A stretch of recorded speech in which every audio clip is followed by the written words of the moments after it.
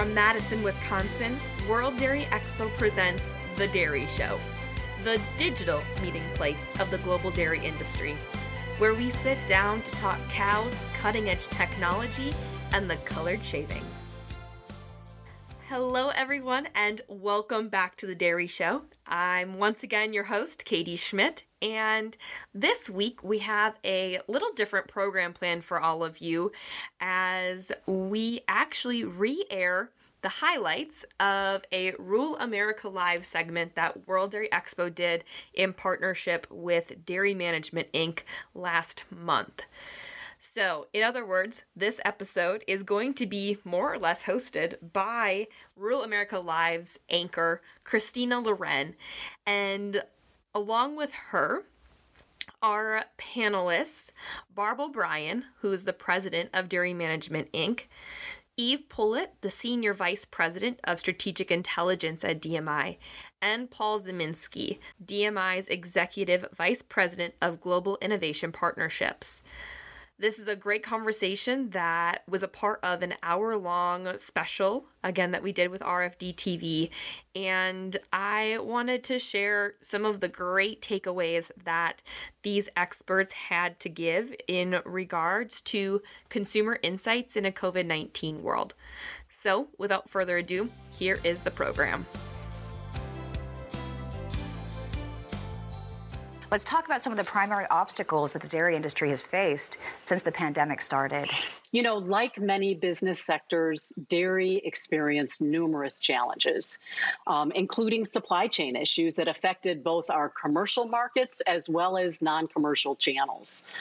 Normally reliable markets or destinations for our dairy products, like restaurants or schools, I think we all saw it. They suddenly shut down. It was like an overnight turnoff. You know, and it's important to know 50% of dairy products, particularly cheese and butter, moves through the food service or the restaurant channel. At the same time, families were told to shelter at home, which resulted in a surge in home-cooked meals and greater demand at retail. So processing plants, milk, cheese, yogurt, powder plants, were running at full capacity. And as we all know, one more dynamic with businesses shuttered and growing unemployment, we also saw a growing hunger crisis.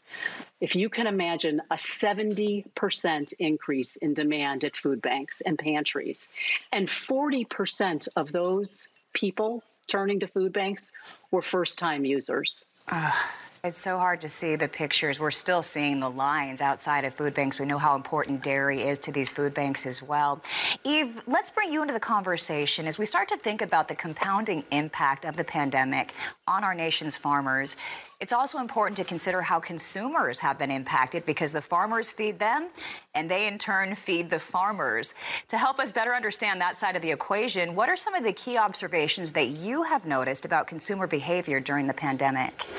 Yeah, well, first is home is the new hub. Home is now our restaurant, our movie theater, our schools, our offices, our retail stores, you name it. And the notion of home is changing now that everyone was forced inside and online. So because of this, we're seeing new consumption and new types of behaviors. And we're actually seeing the resurgence of the family meal come back and mealtime.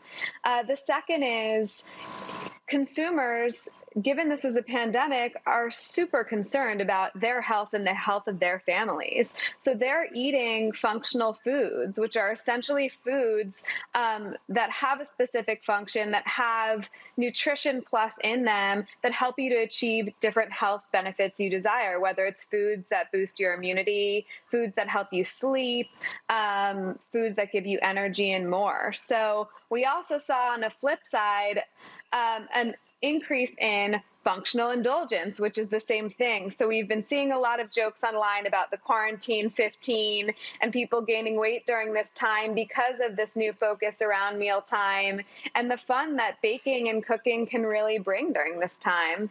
And the third I would mention is that A lot of consumers are super interested in buying locally and buying direct from their producers. They want to support their local community. They've seen some supply chain issues, and they believe that is a way that they can give back. So we're seeing really a resurgence of local buying during this time. Which is great for the local communities that are really getting that help right now. Eve, talk about how brands and companies are adapting on the fly now to meet these new consumer mindsets and lifestyle changes. People have to stay limber right now. Yeah, so first, when you talk about home as the new hub, there's a recognition that home is now a gaming center and an entertainment center. So we're seeing some companies also recognize that home is now the new camp for kids. So Walmart launched this summer Camp Walmart, which was essentially a virtual program that involved celebrities who acted as camp counselors and taught different camp classes, whether it was arts and crafts or fitness classes. So this really helped parents who had kids at home who weren't expecting to be home deal with the loss of camp. And then second, we've seen companies like Nintendo, Animal Crossing partner with Hellmann's Mayonnaise to create a special feature in game where gamers and those young gamers can go to Hellmann's Island, drop off their food waste in the game Animal Crossing, and that actually donates meals to real families who are experiencing hunger in the United States. Second, when you talk about functional foods, we're seeing a lot of brands talk about their immunity benefits and come out with immunity boosting products during this time.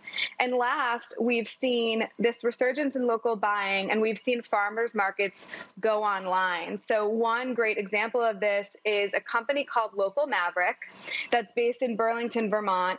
And the founder actually worked in marketing, and he saw the impact on the local community.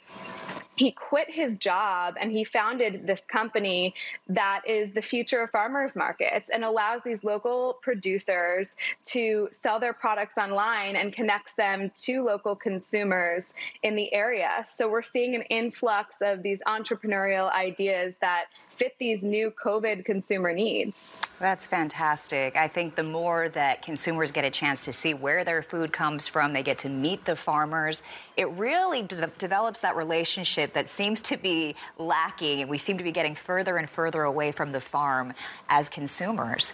Now, Paul, let's bring you into the conversation as a lead who works directly with checkoff partners like McDonald's, Domino's, Taco Bell, and even Pizza Hut. How has their business fared during the pandemic? When the pandemic hit, it was immediately disrupted in really three ways. You think about McDonald's, Taco Bell, they do 25 to 35% of their business dine-in. That completely evaporated. Second, delivery. When you think about the pizza guys, they have a high contact business, getting pizza delivered to your house, answering the door. And we were still learning how COVID was, contacted. So that business was affected. And then third, as consumers stayed home, they started to really shift from, in ways they order and interact with the food service industry. And they started using digital applications, using their phone apps and things like that to contact with the consumer. And it was just put if you think about the technology space and the data space, aggressive push in that environment to orders and to distribute and communicate. And it's just a astounding pressure on the industry. Yeah, it's hard to see, but you know what? The checkoff was standing ready, and the checkoff got involved so quickly. Talk about how the dairy checkoff did get involved to curb that sudden shock to demand at some of these restaurant partners you have. The first thing we did with the partners is engage them in the hunger situation. As 17 million people were added to, the unemployment rolls, they all raised their hand and participated and got involved with the Feeding Americas and the local hunger efforts by donating food. So we worked with them to do that. And then we started focusing immediately on the sales. As you mentioned, and Barb talked about, 50 percent of, key items like cheese and butter go through the food service. So we knew we needed to work with this industry to immediately help solve the need and create demand. And so we created demand in three ways. One, if you just add up those big four players, Domino's, Taco Bell, McDonald's, and Pizza Hut, they have 80 million users of their applications, on the phones. And so we activated digital promotions to talk about the power of dairy, to tell the farmer story, and to drive awareness and usage. Whether it's McDonald's and McCafe, on a Taco Bell perspective, we have two scientists embedded, and we have scientists embedded at several partnerships. But at Taco Bell, we started creating new meal occasions, created meal kits for people to make meals at home using Taco Bell. We created, I'll call it cravings packs, almost family-sized packs versus, the typical $5 box. We also enacted new types of partnerships. With Pizza Hut, we brought in Jimmy Fallon. I'm sure the farmer families were affected, where the graduations were thrown out of, people weren't able to have great celebrations with their families. Graduations were canceled. And so with Jimmy Fallon, we gave away 500,000 pizzas with Pizza Hut and to graduating seniors. And he celebrated and talked about how great the dairy farmers were at being part of the promotion. And one of the key things of driving sales, more than 40% of the people who engaged with the promotion had never used the Pizza Hut app. So it's just creating new users in the dairy industry. And the average pizza moves a lot of volume. And another way we did is we immediately worked with Domino's. We'd actually piloted a year ago non-contact carry out. And we always, with these partners, are looking at new technology to make sure dairy's front and center against other competitors in the digital space. And so we were ready when COVID hit. Domino's immediately flipped, and you still see the commercials today where they talk about car side delivery. You pull up through your app, they know you're there, you pop your trunk, and they put it in your trunk. You didn't have to talk or say anything to anybody. So those type of programs and promotions immediately drove sales. If you look at those four QSRs, they're significantly outpacing the other food service players. Domino's through mid-year is 14% growth. Wow. And the rest of the industry is struggling. So it just shows that that we moved a lot of volume to help maintain the milk and supply in the U.S. That's it. You're helping drive their sales while you're helping simultaneously the farmers in this country. So that has to feel pretty good. You built that bridge. Joining us now by phone from Pennsylvania is Marilyn Hersey. Marilyn, you also serve as a chair of Dairy Management, Inc., but you're a dairy farmer. How would you summarize your experience so far in 2020? Thank you, Christina, for having me. This was such an unprecedented time. No one could have prepared for this. No one anticipated this. I don't know that anything has ever come close to this ever. But as our cows never stop milking. So when this happened, as farmers, we had to navigate through a lot, and we had to navigate through as plants were shutting down, with workers getting sick. We had to navigate with restaurants shutting down, and stores were limiting sales, which added to our frustration. There was plenty of milk in storage, and our cows were still milking, but people were buying in hordes, and stores kind of panicked too. But we saw something very positive, which was a renewed appreciation for farmers, for us. People started understanding the value of where their food comes from, and having grocery stores filled with that food that starts on our farms. And we were still doing that. We were still farming as we have always done for generations, but it seemed to really spark a new appreciation for us as farmers. Yeah, especially at the grocery stores. We all thought that it was a scarcity issue at first. And so I think a lot of people really did realize how important it is to have that milk in their refrigerator, and that cheese as well. Barb, let's pick that conversation back up with you. We know that food insecurity is a global issue, but COVID-19 has put a magnifying glass on just how many people are struggling with hunger right now. Talk about the commitment from dairy farmers to fight food insecurity, including Gen Youth's work and DMI's partnership with Feeding America. Oh, I'm so glad you asked about that. And, I have to say, based on working for dairy farmers for as many years as I have, this is exactly why farmers do what they do, to feed people. And I think that's particularly been critical as we've seen so many fall into that food insecurity area. And we're talking about kids at schools as well as families who are now, leaning in and needing the food banks. So Feeding America is a longtime partner of DMI. We actually started working with them in 2012. And we went in at a time when we felt we could bring our nutrition expertise. We have a staff nationally and locally of over 100 dietitians. And we, along with the Academy of Nutrition and Dietetics, stepped in first to help Feeding America educate their clients on the importance of nutrient-rich food, and then to work with them in looking at their procurement of products, and importantly, nutrient-rich products like dairy and other healthy foods. So with the pandemic, we worked intensely, as Paul said. We shifted our focus quickly. Job number one was to move product to market. So we worked along with USDA, with MilkPEP, which is the processor checkoff program, and many dairy companies across the country. In this last year, about 465 million pounds of dairy were donated to Feeding America. During the early stages of the pandemic, our checkoff state, particularly at the state and regional level, that's where things really happen. They stepped in and worked with pantries and food banks across the country to quantify, to really understand what the demand was for milk in those local food banks. So we quickly connected those food banks with co-ops who had excess supply and processors, Kroger, DFA, many others. And the result was amazing. Hundreds of thousands of gallons of milk moving into those pantries and food banks, along with hundreds of thousands of pounds of cheese, yogurt, cottage cheese, sour cream, all being processed specifically for the Feeding America system.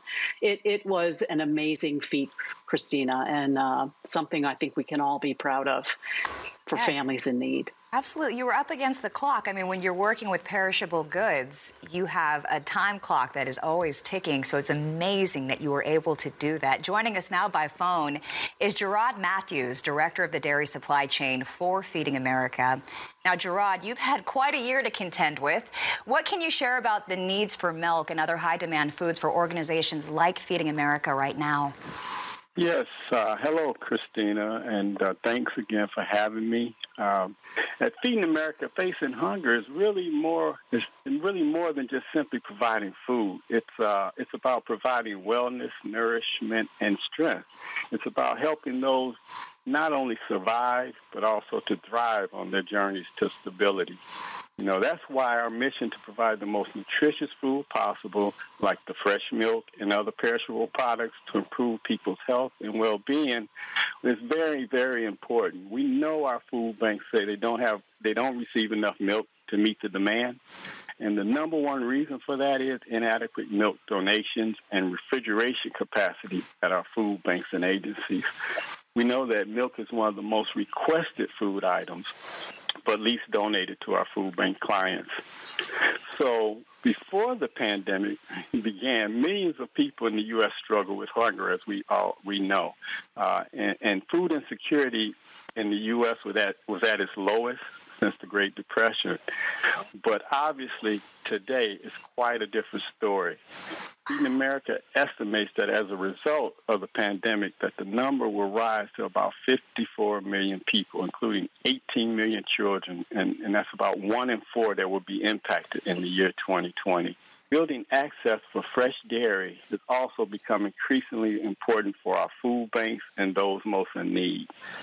Before the partnership evolved, our network had very limited fresh milk access, or fresh dairy in general, because of a number of different challenges, obviously, in the supply chain with distributing and sourcing fresh, perishable products. We had challenges getting it where it was needed most, which is our food banks in those food insecure communities across the country. But when the partnership somewhat pivoted to focus on access to milk and other fresh dairy products back in 2012, Feeding America's annual distribution was about 173 million pounds and has grown significantly every year because of this partnership.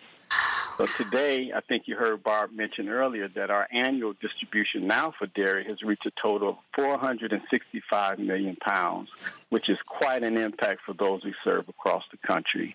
I can't believe that. I mean, just to hear you say that you were serving 40 million and now 54 million is the new number. With the mounting impact of food insecurity, it really became evident when schools closed, underscoring their important role in providing food to some of our nation's hungriest children. I know someone who understands the impact on schools. It's Donna Martin. She's a registered dietitian. She serves as director of school nutrition for Burke County, Georgia. Joining us now by phone, Donna, talk about some of the challenges that you have faced in making sure that kids continue to receive the meals they rely on from public schools. Thank you, Christina, so much for having me on. I've been working in school nutrition for over 30 years, and nothing has ever been as challenging as this has been. We have 4,300 students in 5 schools in one of the largest rural counties in Georgia. We also have one of the highest percentages of food insecure children in the country.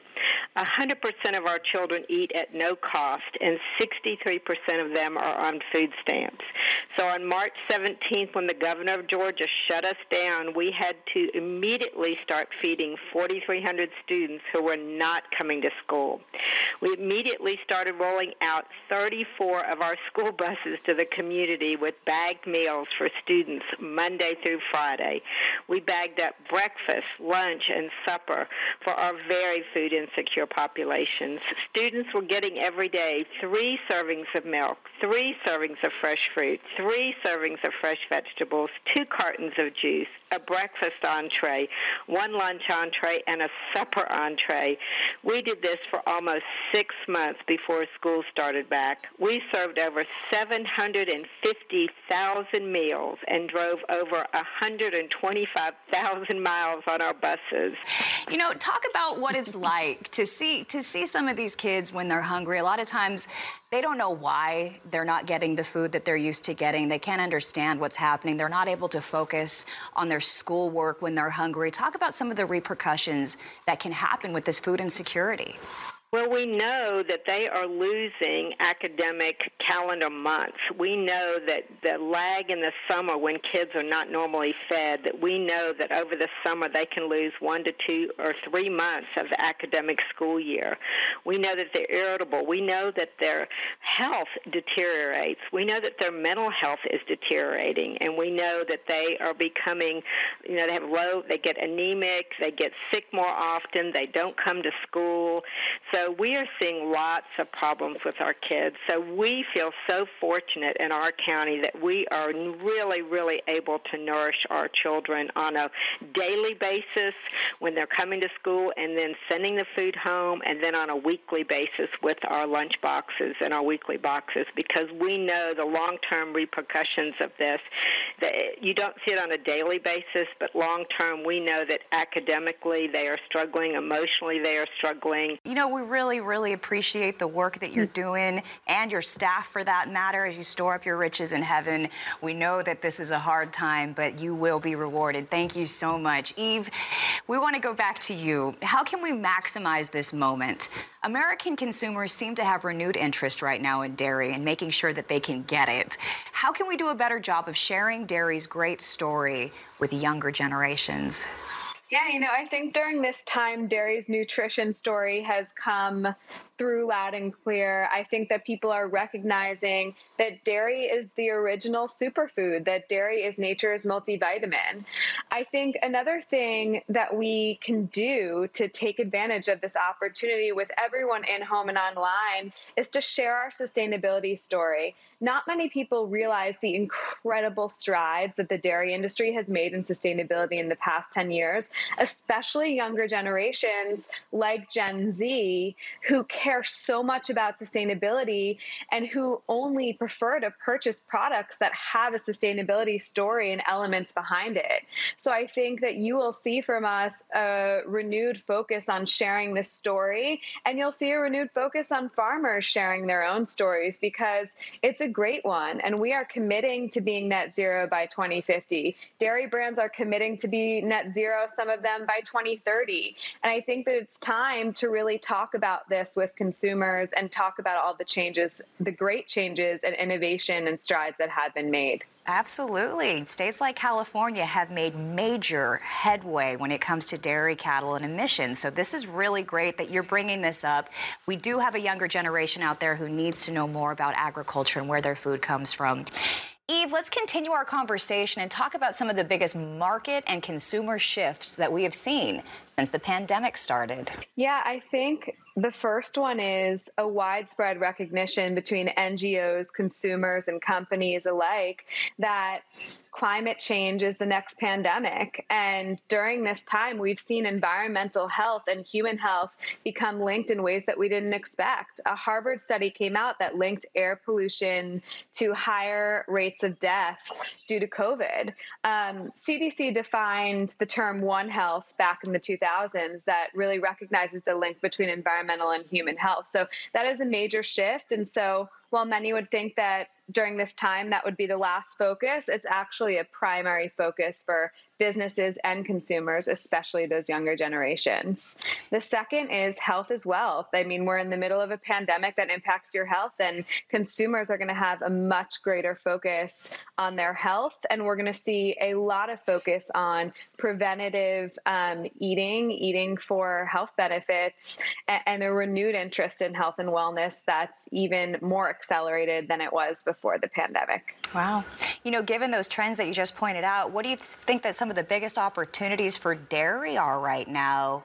I think that dairy has an incredible sustainability story. Some of the things that farmers are doing right now in sustainability are incredible. And I think that what dairy can do is involve these younger generations who care so much about sustainability, who care so much about climate change. And I think we need to connect those consumers to the industry, and we need to start listening and learning. And we also need to start telling our story. And when it comes to health as wealth, I think that the dairy industry has an incredible opportunity to develop new and innovative products that meet all of consumers' wellness needs and all of their need states right now, whether it's calm and anxiety to immunity to energy. Dairy's ability to innovate is going to be incredible around this space in the future. I just love hearing those words come from a young person's mouth. We need more of that. Now, Paul, let's talk about how the pandemic has impacted overall food service sales and what the future might look like as restaurants gradually reopen. No, from a macro food service, again, we talked about the disruption. You think about fine dining or the limited service places like an Applebee's, it's down 70% or greater. You start to look at the next tier down, we call fast casual, like at the Paneras or Ahmad Pizza, where, again, more dine-in versus drive-through. Those things were down 40 to 50%. And then you get the quick serve arena, the McDonald's, the Wendy's. That category was down greater than 20%. You know, with and through our partners in the activities, our partners significantly outperformed those. And actually, since we started those partnerships, the growth rate has been, we've averaged 3% dairy growth. In an industry, it's growing about 1%. You know, the disruption on food service has just been dramatic. They're saying that 25% of the restaurants will probably close within the next 12 months, you know, and that's in different segments, right? You're going to see an evolution to things called ghost kitchens, as an example, where it's not even a dine-in option, you know, and these ghost kitchens are set up for technology, you know, so you guarantee to get your double cheeseburger hot through new packaging systems and things like that. So investments in ghost kitchens and really warming technology and delivery technology is going to be critical. Pivoting to when you look at the grocery space, then, who's been a big beneficiary of the food service environment. You know, last year, less than 25% of people had ordered their groceries online. Since COVID hit, over 50% are ordering their groceries online. So you're seeing new technology to enable click and collect, click and delivery, new companies come into the space, like Grubhub or Uber Eats. And then, the big player that you have to watch for is Amazon. Just as they've taken over other categories, they have a great interest in entering the food space. They first bought Whole Foods in 2017. More recently, Amazon has launched 2 new vehicles, Amazon Go, Amazon Fresh, and I encourage you to look those up. Go is a cashierless system. Fresh is technology driven and really enabling different ways to get your groceries. And so, as we look and partner, and the good news is we want to make sure dairy's front and center in these emerging technology spaces. Absolutely. Prime Now, you can get your groceries delivered in 2 hours if you live in one of the areas where it's feasible. All right, Barb, we're going to start to wrap the program up. I know that you definitely have many comments to add to what has been said tonight, so let's try to get everything in. I'll let you put a bow around the show. When you take a look at everything that's happened in 2020, you take a look at the long and the short-run economics. What do you envision for the future of the dairy industry? Wow. What a question. I would say in the short term, I think we're all going to continue to deal with uncertainty. But as both Paul and Eve indicated, I personally think there's enormous opportunity for dairy and for dairy farmers, both from a wellness standpoint and from an environmental standpoint. We need to continue to meet people's evolving lifestyles and needs. And it's happening before our eyes, right? I mean, as we see families continue to evolve and adjust to the changes in their lives. Innovation is key, both in the food we serve as well as, what's happening on the farm. And it's certainly not a one-size-fits-all on farm. We absolutely know that what's accomplishable varies depending on geography, on size, on technology access, all those things. But the category, we as a category know that people are looking for health and wellness solutions, especially now, and new experiences, flavors, formats, ingredients. We've seen dairy adapt in so many ways these last several months, and we know that's our new reality. It is. It absolutely is. And you know what? The checkoff has really stepped up and helped out our farmers during this critical time. I'm sure that they're grateful for you. What do you want farmers to know about the recent work that's been carried out by the checkoff on their behalf, Barb? Despite COVID-19 and the life-changing disruptions that we are all feeling, the Dairy Checkoff has never wavered from its mission of building trust in farmers and our products and driving sales. We started this year with a focus, and we are going to finish this year with that same focus and continue to evolve to drive that mission. I'm really thrilled. I'm going to share one last sort of statistic. There's a new report that came out from USDA in the last couple of weeks, and it is telling us that per capita consumption is up for all dairy, up in 2019, another 7 pounds per capita to a new all-time high of 653 pounds per person. Wow. And you know what? There's headroom. There's opportunity for more growth if we continue to give people the experiences they want, in their homes, in their diets, meeting their lifestyles. There's nothing but growth. Well, we sure appreciate the work that you're doing for the nation's hard-working farm families.